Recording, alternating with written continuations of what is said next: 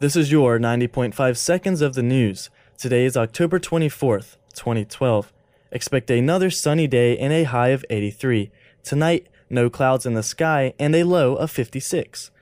Outside of Russell House at noon Tuesday, there was a table with names and photographs of 4 people on it. It was there as a visual reminder of domestic abuse and its impact on families across the country as a part of Domestic Abuse Awareness Month.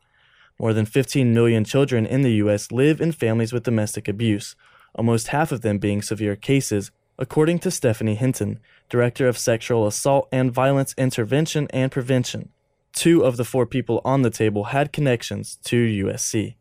It was not the trip to Gainesville, Florida they had hoped for, but student government's Carolina convoy went smoothly with better attendance than usual.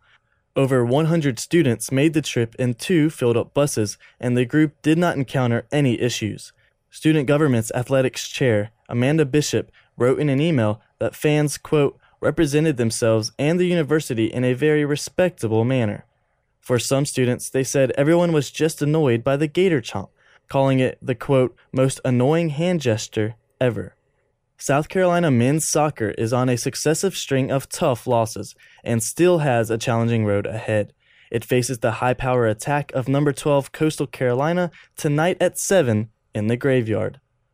They started in the halls of their high school and now travel to concert venues across the country together.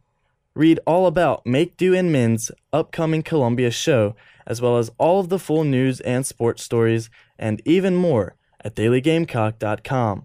Paul Kritzman, 90.5 seconds of the news.